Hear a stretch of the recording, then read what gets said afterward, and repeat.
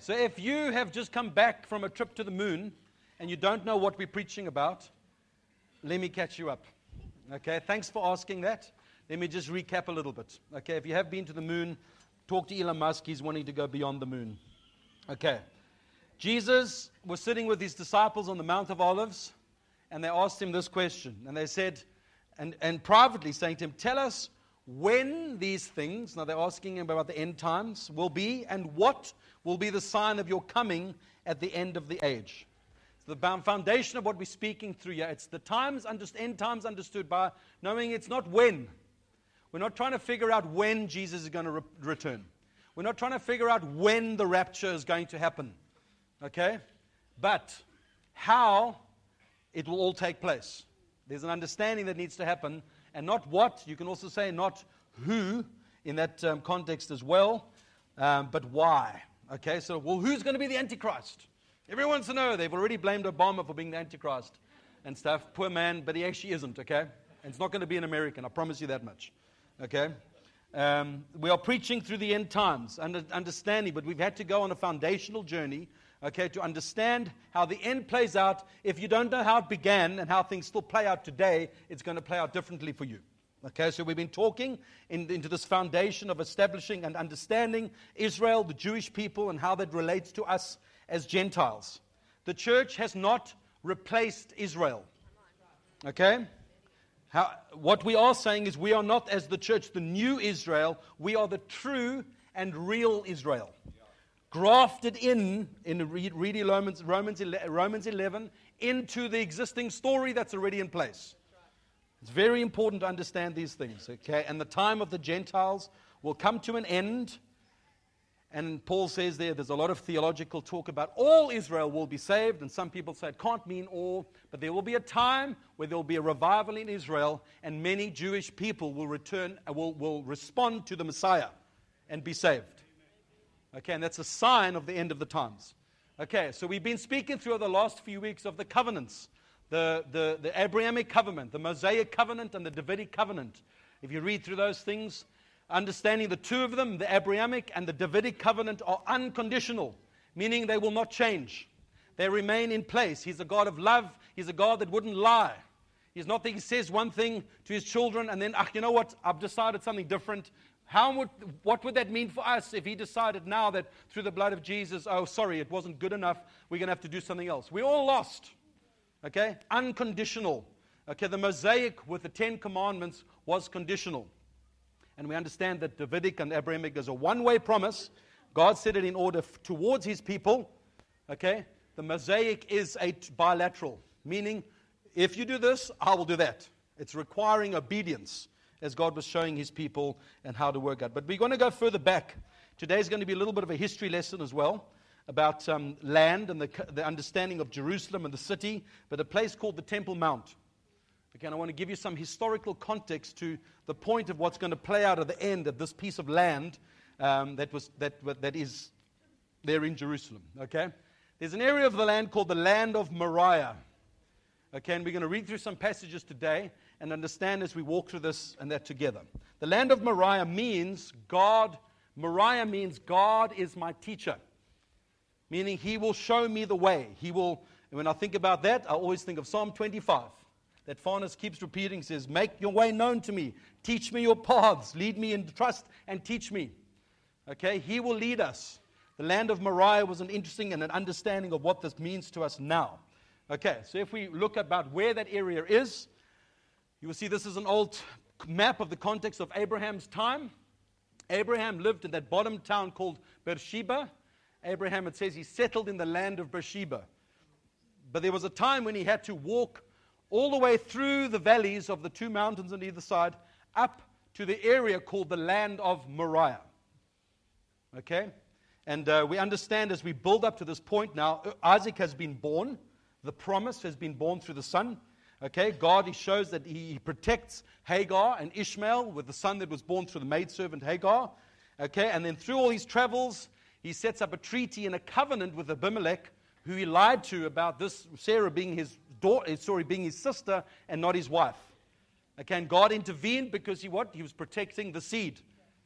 Okay, that's to go forth as Abraham's seed would go forward. and understand. So just to give you a map and an understanding of the place and area where these things are taking place. So we're going to read from Genesis 22 this morning, and this is the story of the sacrifice of Isaac. Okay, and after these things, God tested Abraham and said to him, Abraham, and he said, here I am.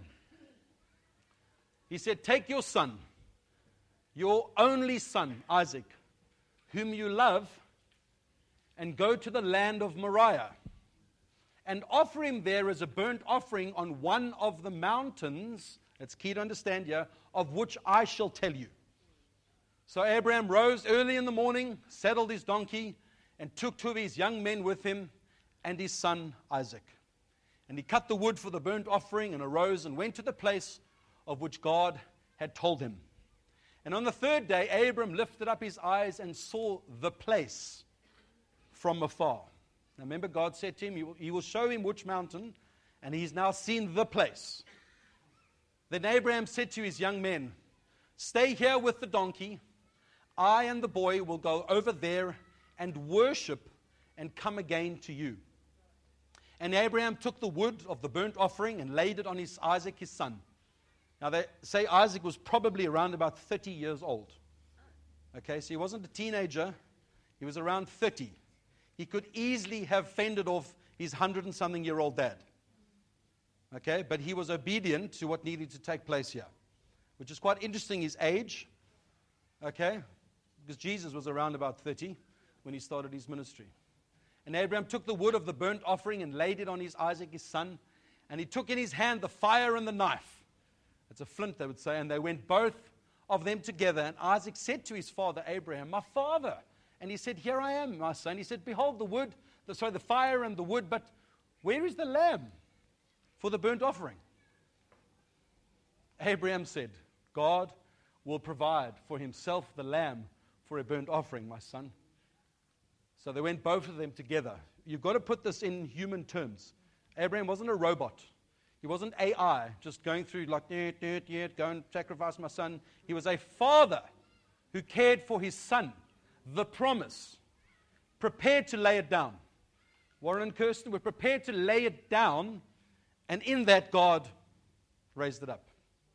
When they came to the place of which God had told him, Abraham built the altar there and laid the wood in order and bound Isaac his son and laid him on the altar on top of the wood. Then Abraham reached out of his hand and took the knife to slaughter his son. But the angel of the Lord called to him from heaven and said, Abraham, Abraham. And he said, here I am. He said, do not lay your hand on the boy or do anything to him. For now I know that you fear God, seeing that you have not withheld your son, your only son, from me. And Abraham lifted up his eyes and looked, and behold, behind him was a ram caught in a thicket by its horns. And Abraham went and took the ram and offered it up as a burnt offering instead of his son. So Abraham called the name of that place, the Lord will provide. And as it has been said to this day, on the mount of the Lord it shall be provided. What a beautiful story, but what a story that draws upon your heart and your emotion. If any of you have struggled to have children and God tells you to give your child up, the pain in your own heart. But when you trust God and you know that He's a good Father, Abraham knew, if I can trust Him for the promise, He will provide for the sacrifice. He knew God Almighty. Okay? I want to highlight a few things in this passage as we journey through here come this morning. Some key points. Sorry, it keeps going. And the angel of the Lord called to Abraham a second time from heaven and said, by myself, this is now confirming this covenant, I have sworn, declares the Lord, because you have done this and have not withheld your son, your only son, I will surely bless you, and I will surely multiply your offspring as the stars of heaven and as the sand that is on the seashore. And your offspring shall possess the gates of his enemies, and in your offspring shall all the nations of the earth be blessed. We are blessed because of this, because you have obeyed my voice. So Abraham returned to his young men, and they arose and went together to Beersheba, and Abraham lived in Beersheba. Okay, some things to take note as we walk through this passage. Okay, the place. The land of Moriah, the place. Okay, so when he was walking through the valley and seeing on the mountains, the Lord told him specifically which mountain I want you to go up and make an altar up there to sacrifice your son. Obedience to the details that God gave him. Do you know that this is the first time in the Bible, in the Torah, the word love is used in this passage? Okay, the word love here is speaking of, the first time something is used is called the principle of first mention. So you take note of it, because God's making a point of what he's saying here to his people. Okay, it's the symbolism, okay, of what Jesus would do for us in years to come in love, and what the Father would play out for us in love, this process of love. This is a loving time that he was having, and Abraham being obedient to what God was saying. It is also the first time that the word worship in the Torah is used in this passage. So take those two together. Love, you cannot worship if you don't have love. And you cannot love if you don't have true worship to the one true God. Okay? It's again the first time it's mentioned. It's a Hebrew word called saha, which literally means to fall flat on your face, to be prostrate before God. Okay? And this would be a place of sacrifice. As we understand, worship is sacrifice. We offer our bodies as a living sacrifice, not an animal. Okay? Not an animal sacrifice. We sacrifice our lives to him. So the moment we understand what's happening here today was a foreshadow, okay, of what the Father was going to be doing with his own Son, Jesus, who would be laid down as a sacrifice for all of us. Okay, and we understand the picture, what's being played out here. Okay, so now you see that land, you see bottom left, bottom is where Abraham settled in the land of Beersheba, but was led to the Mount of Moriah. Okay, so now we're going to fast forward a couple of hundred years, okay, to the time of David. Now, just think, hundreds and hundreds of years have gone by, and David now, through all his ups and downs, he's anointed king by Samuel, and he's in the background, and then he starts arising as becoming king over all Israel. And it says in the beginning of Chronicles that they said they gave David his heart, saying, we are with you. You be our king. And the first place that David goes is he takes Zion, okay, which is known as Jerusalem, okay, and he calls that place the city of David. Okay? So that's just a picture of what it would look like. This is an artist's depiction of what the city of David would have looked like. Okay, I'm showing you all these things on purpose because there's a ramp up here, Abraham, and then you go hundreds, nearly 1,000 years to David's reign. Okay, and he firstly takes Zion, which is Jerusalem, and he establishes his city over in this area over here. He has many more victories. Okay, he brings the ark back to Jerusalem. They're celebrating. Remember, Uzzah dies. It's on a cart. Uzzah touches to try and hold the cart out. He dies. It says there, David feared the Lord that day. But then what they did was every 6 steps they sacrificed an animal. Okay, the distance was from about Simonstown to Muizenberg. Every 6 steps. 1, 2. Okay, we do a sacrifice. Because he wanted to please the Lord. Because he knew he had not followed what the Lord had said about getting the ark back into Jerusalem. He was just doing it, putting on a cart. It was never meant to be on a cart. It was meant to be carried by the Levites. So he wanted to honor God the correct way and put things in place. But what's important to understand here is, why does David go and take Jerusalem first? It's the first place that he goes to, and he wins a battle and takes the land. Okay? What I will suggest to you is that he saw the place. He knew the place that God had spoken to Abraham hundreds of years ago, okay? And he knew that Israel needed to occupy this territory because Israel weren't occupying that territory. And they needed to go and take that land. And I'll confirm this to you in scriptures. I'm not making up stories here. Okay? And David, and this is the beginning of Chronicles 11, and David and all Israel went to Jerusalem, okay? That is Jebus, where the Jebusites were, the inhabitants of the land. Israel were not occupying that territory. Now, it's hundreds of years since Abraham was there, okay, and they had never occupied this area. And the inhabitants of Jebus said to David, you will not come in here. Nevertheless, David took the stronghold of Zion, and that is the city of David. And David said, whoever strikes the Jebusites first shall be chief and commander. And he took the land. And he took this territory. Okay, there's a reason why David was taking this area first. Because he understood what he had seen and what God had shown him about the place. Okay, this is all happening in about 1000 BC. Okay, it's 3,000 years ago that the story is taking place. Now, if you really look at that valley and this map here, you will see this is Jerusalem. This is the city of David, just south of Jerusalem over there. You'll see that valley on the right-hand side. That is the Kidron Valley. Okay, when David writes in Psalm 23, the valley of the shadow of death, it's right there. He's speaking about these things. Okay, that is the city of David as a depiction of what that city would look like and what it would be. Okay. Also, understanding, I was talking a little bit about this last week, Jerusalem, okay, comes from the territory of land given to the tribe of Benjamin. Okay, so Benjamin, who was Benjamin? Benjamin was the last son of Jacob.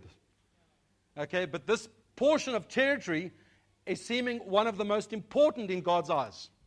And I'll explain to you and show you why. Okay, so again, it's not God's order, the oldest getting everything. The traditions of how things are said about are not working. And God's doing it the way He wants to do it. The youngest, Benjamin, this is part of his land and territory, but this town will be very important in significance of what it is. Okay, the smallest tribe carrying the most significance in all the place. Okay, and the story goes on with David. Okay, and God established His covenant with him.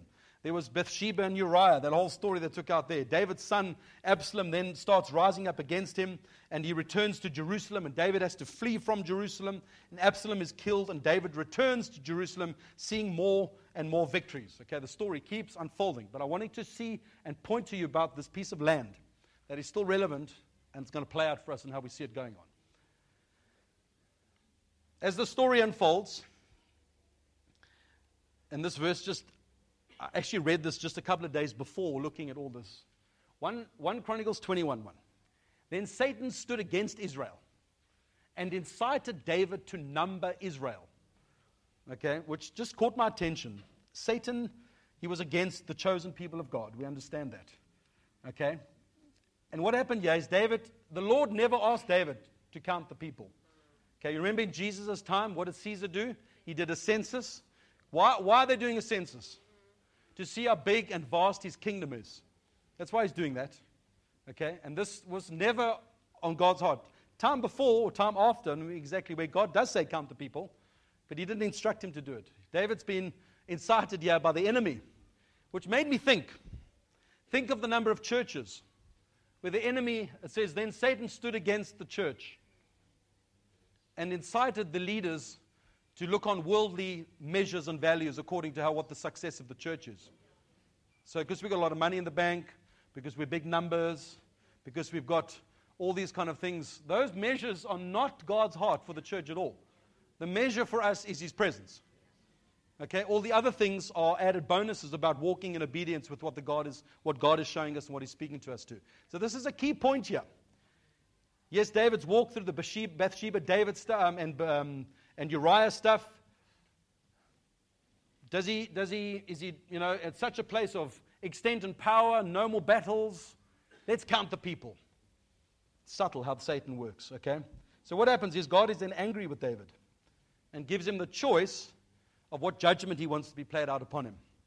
Okay? Now it seems like God is quite harsh with David. Remember in Hebrews it speaks about God disciplines the ones He loves. Okay? So let's read a little bit further down in Chronicles. Now this is God, the prophet Gad, coming to David and giving him the choice. This is what God's saying to you. Because you've counted numbers, God's going to give judgment. Okay, this is what your choices are. So Gad came to David and said to him, thus says the Lord, choose what you will, either 3 years of famine or 3 months of devastation by your foes while the sword of your enemies overtook you, or else 3 days of the sword of the Lord, pestilence on the land, with the angel of the Lord destroying throughout all the territory of Israel. He's giving him a choice. You decide which one you want to do, yeah, David. Okay? Yeah. I always put this into church context of like, are we obeying the Lord or doing what we want to do? And there's judgment when you do what you want to do. And you just kind of we live in a world today where you can make it look impressive, but actually it's got no power. There's nothing of the Spirit there. Okay. We read the next part of the passage. So now he makes the choice. So the Lord he chose the pestilence of 3 days. So the Lord sent a pestilence on Israel, and 70,000 men of Israel fell. And God sent the angel to Jerusalem to destroy it. But as he was about to destroy it, the Lord said, and he relented from the calamity. And he said to the angel who was working destruction, "It is enough. Now stay your hand." And the angel of the Lord was standing by the threshing floor of Ornan the Jebusite. Okay, now the picture's unfolding here. That's the city of David on the bottom side. Okay, and on top of that, top of the hill, that is the threshing floor of Ornan the Jebusite. Okay, so the plague takes out 70,000 men. It moves from north to south, meaning from the tribe of Dan down to Beersheba. But as it gets to Jerusalem, the Lord tells the angel to stop. Okay, now this is all taking place in the land of Moriah. Okay, remember thousands of years ago, Abraham? This is all taking place, the city of David. This is still the land of Moriah. Read the next passage. Okay, now the angel of the Lord had commanded Gad to say to David that David should go up after all this now. He stopped the angel at this threshing floor, and this is what God commands through the prophet to go to David. So David should go up and raise an altar to the Lord on the threshing floor of Ornan the Jebusite. So David went up at Gad's word, which he had spoken in the name of the Lord. Now Ornan was threshing wheat. He turned and saw the angel, and his 4 sons who were with him hid themselves. And as David came to Ornan, Ornan looked and saw David and went out from the threshing floor and paid homage to David with his face to the ground. This territory, this land, I'm going to build this picture for you. This is the first time that David builds an altar to the Lord. They've done a lot of sacrifice, but he builds an altar to the Lord, okay? This is the same place in the land of Moriah where Abraham established an altar, okay, on this threshing floor. This is the same place where Abraham was going to sacrifice Isaac. So David buys this piece of land for 600 shekels of gold. It says that in the Chronicles, but in Samuel it says he bought it for 50 shekels of silver. Okay, the 600 shekels of gold means he bought the whole land. The 50 shekels of silver means he only bought the threshing floor. Okay? And he presented peace and offerings to the Lord, and the fire from heaven came, consumed the offerings, and the Lord commanded the angel to put his sword back in his sheath. I'm not reading all the passages, but this is what takes place. And later in the chapter, David announces, then David said, "Here shall be the house of the Lord God, and here the altar of burnt offering for Israel." He's basically commanding and saying, here we are going to build a temple for the Lord. Knowing that the tabernacle of the Lord was through Moses is in the wilderness in Gibeon. If you read through the rest of chapter 22, knowing it says there that David couldn't go there because he was afraid of the sword of the Lord. Okay? So he pulled an altar here and said, here we will build the house for the Lord. Okay? As we said last week, okay, David wanted to build a house for the Lord, but he couldn't because he had blood in his hands. And there was reasons God said to no, you will prepare for your son to build the temple. Now understand this. This is all taking place in the land of Moriah. Okay? On that hilltop where Abraham was called to go and sacrifice his son. This threshing floor of Ornan the Jebusite is the same place where the angel stops. The same place that David says, now we will build a temple to the Lord. And Solomon then constructs the temple on this threshing floor of Ornan.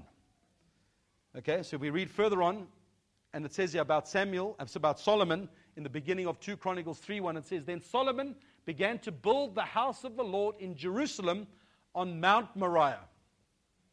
It's no longer the land of Moriah, it's been called, this is the mountain, the place that God spoke 1,000 years ago to Abraham, this same place. You will now build a temple on Mount Moriah, where the Lord has appeared to David his father, and the place that David had appointed on the threshing floor of Ornan the Jebusite.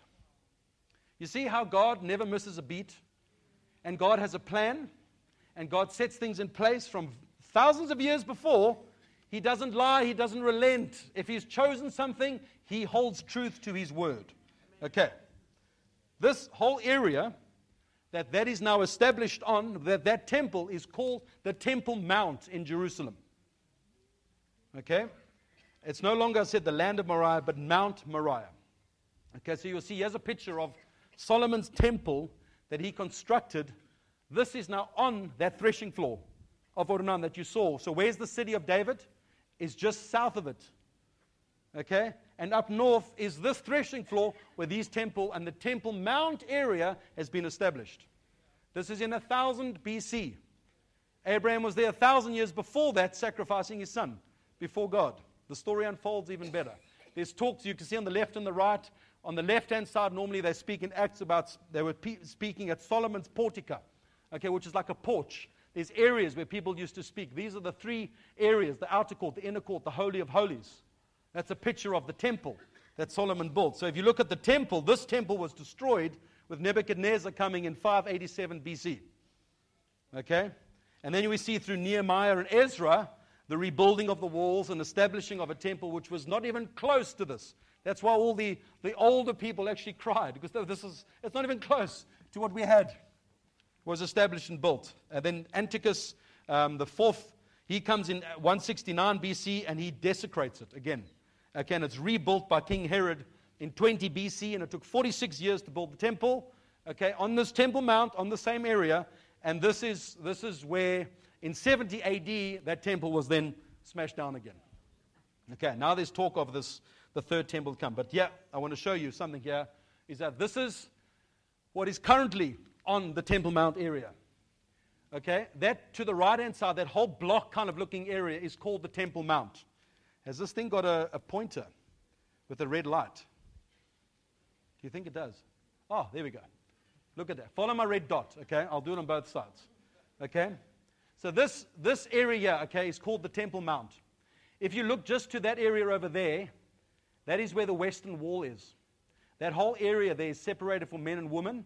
To come up, men would come, and they come up against the wall, because this is the Western Wall of the Temple Mount, which still to Jewish people is holy to them.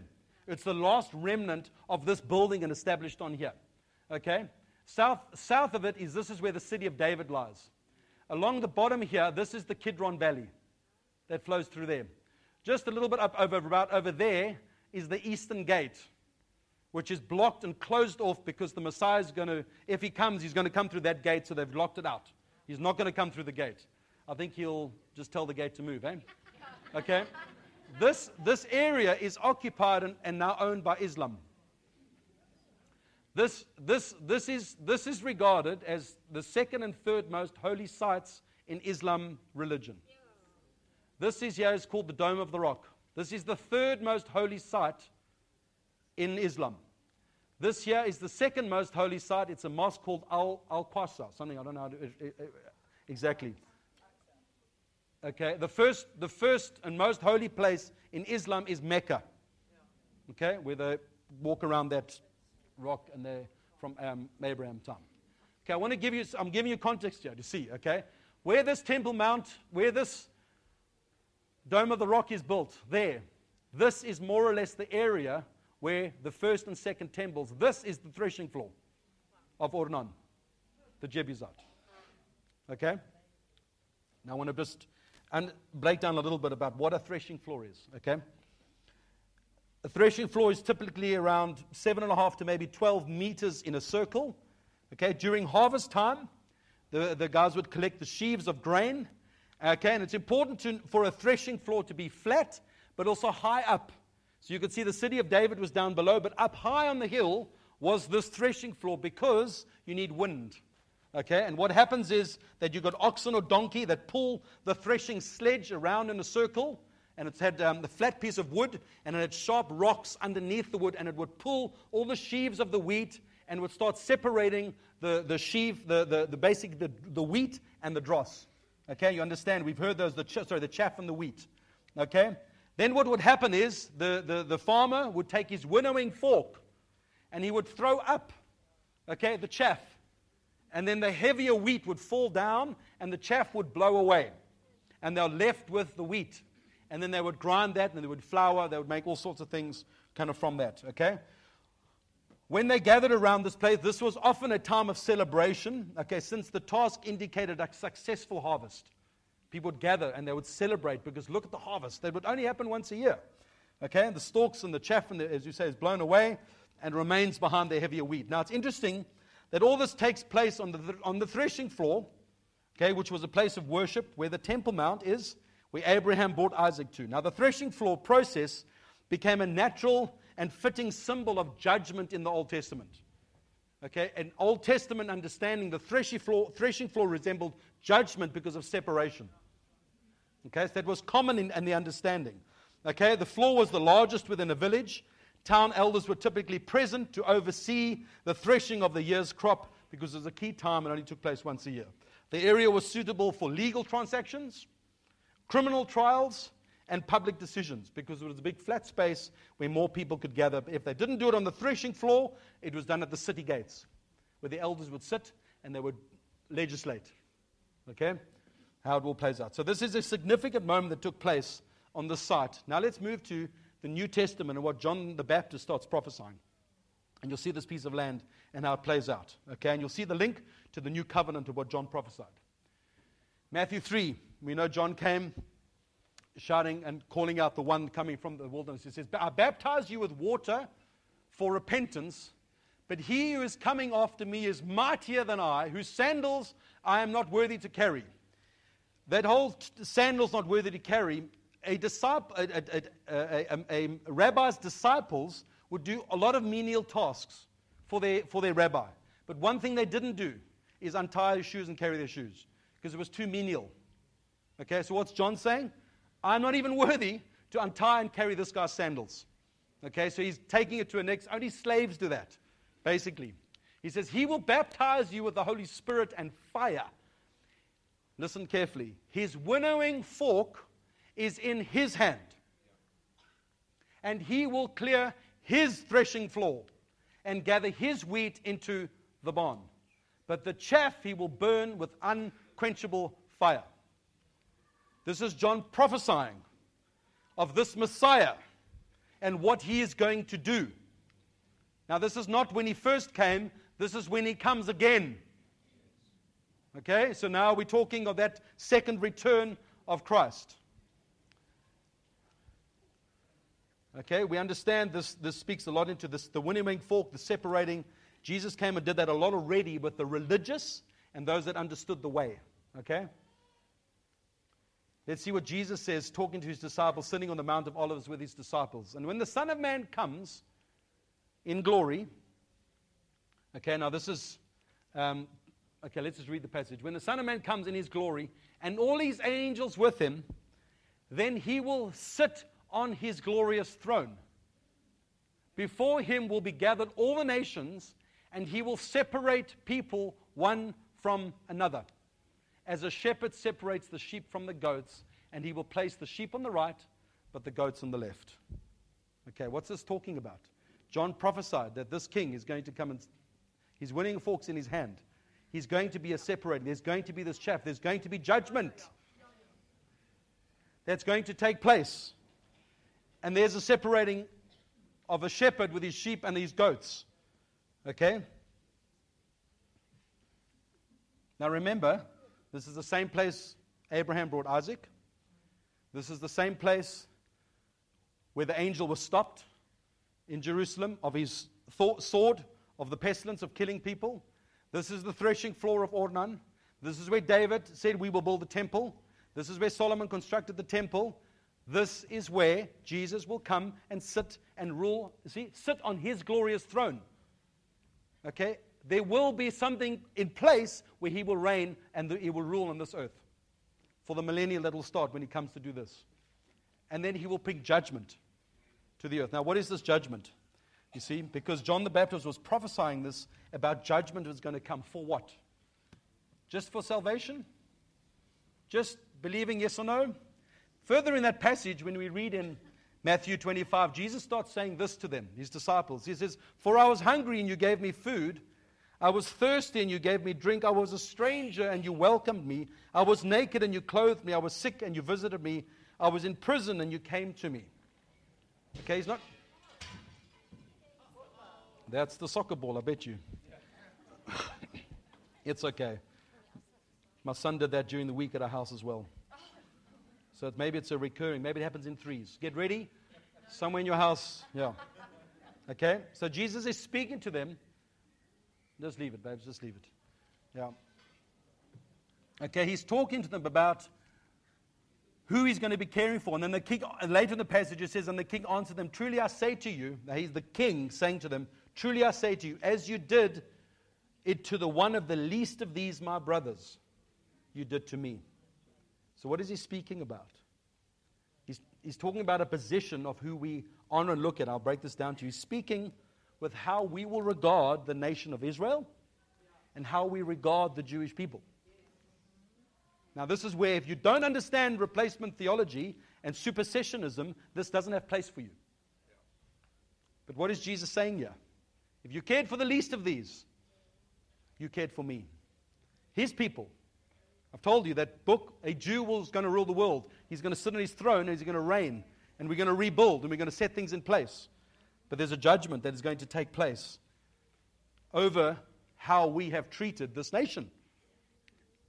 Okay? And it's going to be those, you see, when he starts his millennial reign, those that are saved and secure in him don't have to fear this judgment. But there are wicked nations that have turned against God's people. They will pay. A time will come where they will have to answer, and there will be the separation that will take place. You see, we have been grafted in. This is not for the church. It says the nations. Now, people argue whether it's actually governmental, like governmental Israel. Now, they're saved, and everyone, and it's God's people, and all nations will be subjected to his reign of his people. If it's governmental Israel or spiritual Israel, as we pan out the story here, we'll understand that a little bit more. But it says there, the nations will come before him. We have been grafted in, as he speaks in Romans, about that you were not part of the commonwealth, but now you are. We've been grafted in. Okay, but how we regard God's people and setting in place is extremely, extremely important. And I'll show you some from Old Testament passages. In Micah 4, it says this. Now, this is everybody against Israel. How many nations are assembled against you, saying, let her be defiled, and let our eyes gaze upon Zion. Zion is always referring to Mount Zion, Mount Moriah, the Temple Mount, the place of worship in Jerusalem. That's what it's referring to. Okay? But they do not know the thoughts of the Lord. They do not understand this plan. This is Micah prophesying in 700 BC. Okay, this is around the same time of Isaiah. It's 250 years after David. Okay? But they do not know the thoughts of the Lord. They do not understand his plan, that he has gathered them as sheaves to the threshing floor. Arise and thresh, O daughter of Zion, for I will make your horn iron, meaning your authority, you will rule. And I will make your hooves bronze. You will have good armies, and you shall beat in pieces many peoples, and shall devote their gain to the Lord, their wealth to the Lord of the whole earth. Christ is going to come and reign over us all, and every nation is going to have to bow to him. And how we have regarded that, see, South Africa sits in an interesting position where we are very, very against Israel. Okay? I'll read another passage in Isaiah 28, so I'm nearly done, okay? Behold, I am the one who has laid a foundation in Zion, a stone, a tested stone, a precious cornerstone of a sure foundation. Whoever believes will not be in haste, and I will make justice the measuring line. We've heard this between you and I, justice, and righteousness the plumb line. Okay, how we stand before him, and hail will sweep away the refugee of lies and water with overwhelming shelter. Who's the Zion? Who's a stone? Who's a tested stone? Who's a precious cornerstone? It's speaking of the Messiah. Do you know that there are many prophecies in the Old Testament that were all going to be fulfilled on his return? There's a whole lot of prophecies that are not fulfilled yet. We can't read the Bible in completion because the story's not done. There's a whole lot of prophecies. That cornerstone is still going to be planted, and is planted, but planted and rule and sit on his glorious throne on the Temple Mount in Jerusalem. Okay? Again, Isaiah is prophesying in around 700 BC. Okay? Speaking of the second coming of the Messiah. And I just want to finish up with this. We are going to break bread here quickly as we wrap up, and we've given the kids some extra time to break windows and to eat lots of things and have fun. Okay. We are walking into a season where we celebrate the return of, or not the return, the birth of Jesus.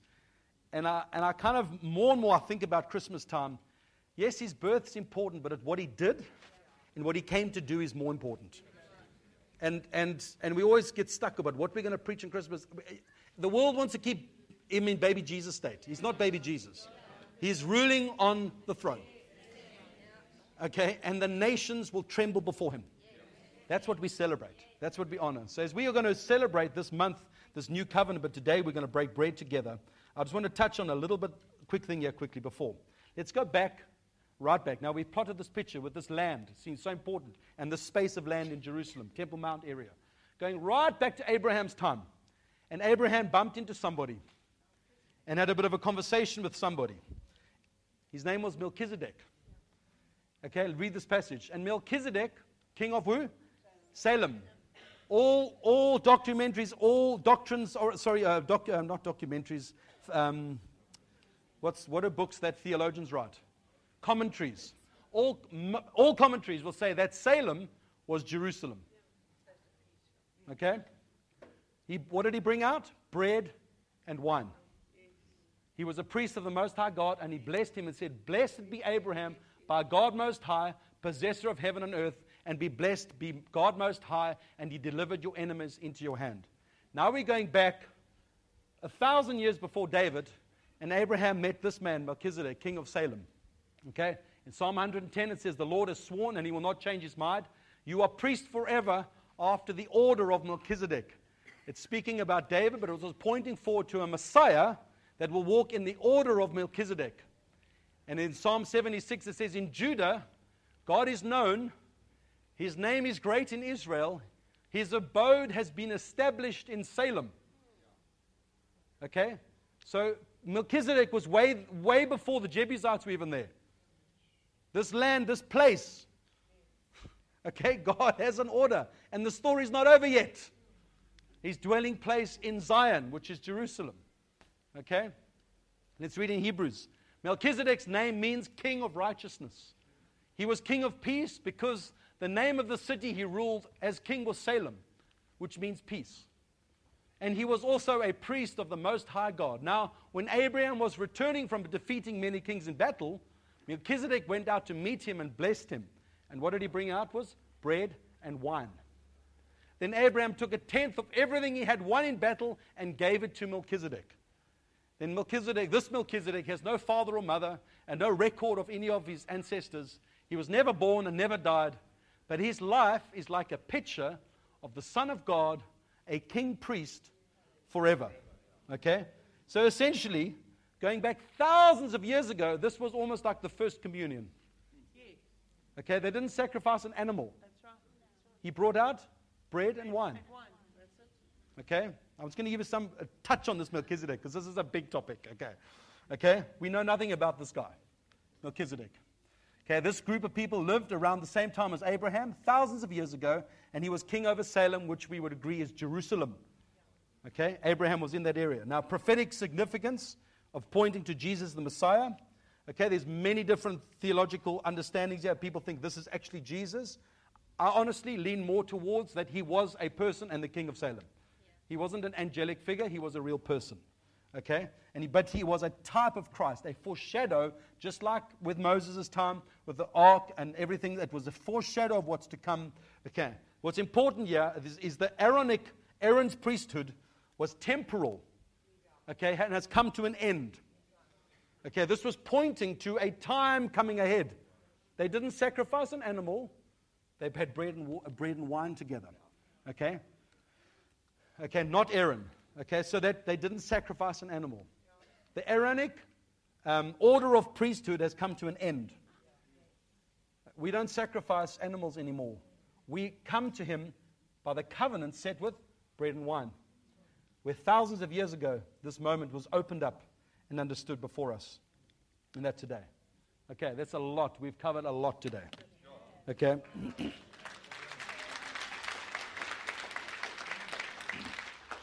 What I'm wanting to highlight for you is that God, when he sets something in order, doesn't make mistakes. Okay, when he was speaking to Abraham, he set him in place. Look at what's happened on that place. There's coming a time when our king will rule on that Temple Mount area. And he will rule the nations from that point. we can take thanksgiving and honor in what God has done. So we're going to break bread together as we finish up here. So let's just clear the tables. Let's maybe just, what's the best way to do this, Sandy? Pray first. And then what you do is you all go and get some bread and wine and hang with 2 or 3 people and just honor this covenant that we're walking into this month, okay, and honoring a new order, a new way that's been set in place for the people of God. Come, let's just pray and we honor Him today. Father, we want to thank You, that for thousands of years we can see Your plan of Your story coming forth. We want to thank You, Lord, that You've set in place a land and a people. We want to thank You, Father, that we are partakers of the promises now because we've been grafted into this story. And we are now called the sons of God. We are now called Your children. And Father, as we come before You, thanking You, Jesus, for what You have done, by this love that You have given us, by pouring out Your life to us, we come and say thank You, that You are King and Lord of all, that this covenant set in place, set in order thousands of years ago, gives us life, gives us freedom, and now makes us belong and be a part of what You have called us. So we honor You and we glorify the name of our King Jesus. Amen. Amen. Let's just come up and take some bread and wine or juice.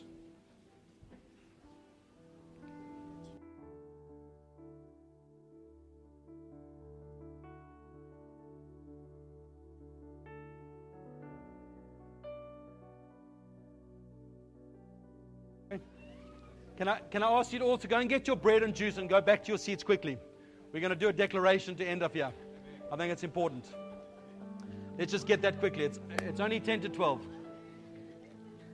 God's outside of time. Yeah. The kids have had a jaw. Yeah.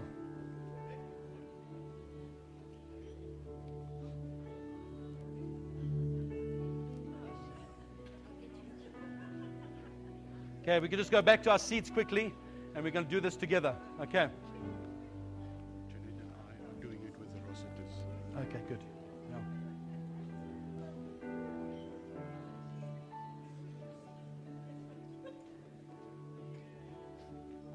Okay, we all got.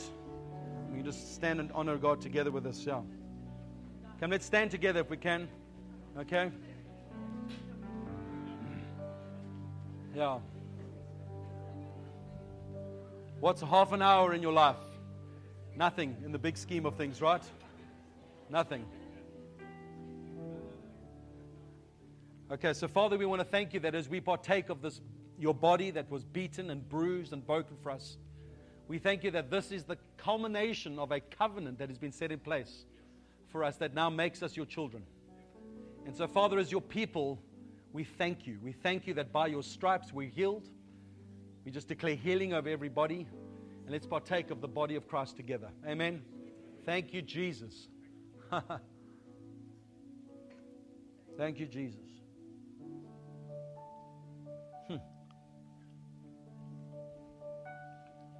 First brought to Melchizedek and Abraham thousands of years ago as a foreshadow of what we would be doing now. 4,000 something years ago. He doesn't miss a beat, our God Almighty, yeah? And this blood, this juice, which is representative of His blood, that every covenant had to be set in order by blood. And Jesus said, I will pour out My life, and My blood will be shed, so that all will be saved. That all will know the power of resurrection life, that there's life in His blood. And we honor this covenant that we have with our King, that'll never be rescinded, never be broken, and set in order where we will one day reign with Him on this earth and know that He's our King and our Lord forever. Amen? Amen. Hallelujah. Okay, we're going to do a declaration to end off over our nation and what we're praying for. We're going to speak this out together. Amen. Let's go. You got there, Bella? Okay, the verse we're going to use is what Corin was praying through Isaiah 60. And there's more on this verse. It speaks about the new covenant a bit. But let's just go to the next page. Let's say this together. Let's go. She's excited. Okay. Just hold before we put glasses back. Let's go. We decree today that South Africa, it is your time to arise and shine. For your light has come and the glory of the Lord has risen upon you. We as the ecclesia take our rightful place as a legislative body, and we decree that the thick darkness which covers our land is to be lifted in Jesus' name. All demonic assignments through witchcraft, ancestral worship, corruption, and violence are to be stopped in the name of Jesus. We decree that the light of our Lord has come to our land today, and South Africa, you have now entered into your prophetic destiny. We decree that the heart of this nation be opened in the Spirit to receive heaven's plans and strategies. We release righteousness, truth, peace, unity, and justice to flow like rivers into our land today. We destroy all the works of the enemy to strangle and cripple South Africa and its people. We decree heaven's order over all government structures and entities today. We say, South Africa, you will birth the next revival and fulfill your destiny. Nations shall come to your light, and kings to the brightness of your rising. Nkosi sikalela I Africa. Woza moya. Woza moya. God bless Africa. Come, Spirit, come. In Jesus' name, amen. Amen. Hallelujah. Have a fantastic afternoon and fantastic rest of the week. Hallelujah.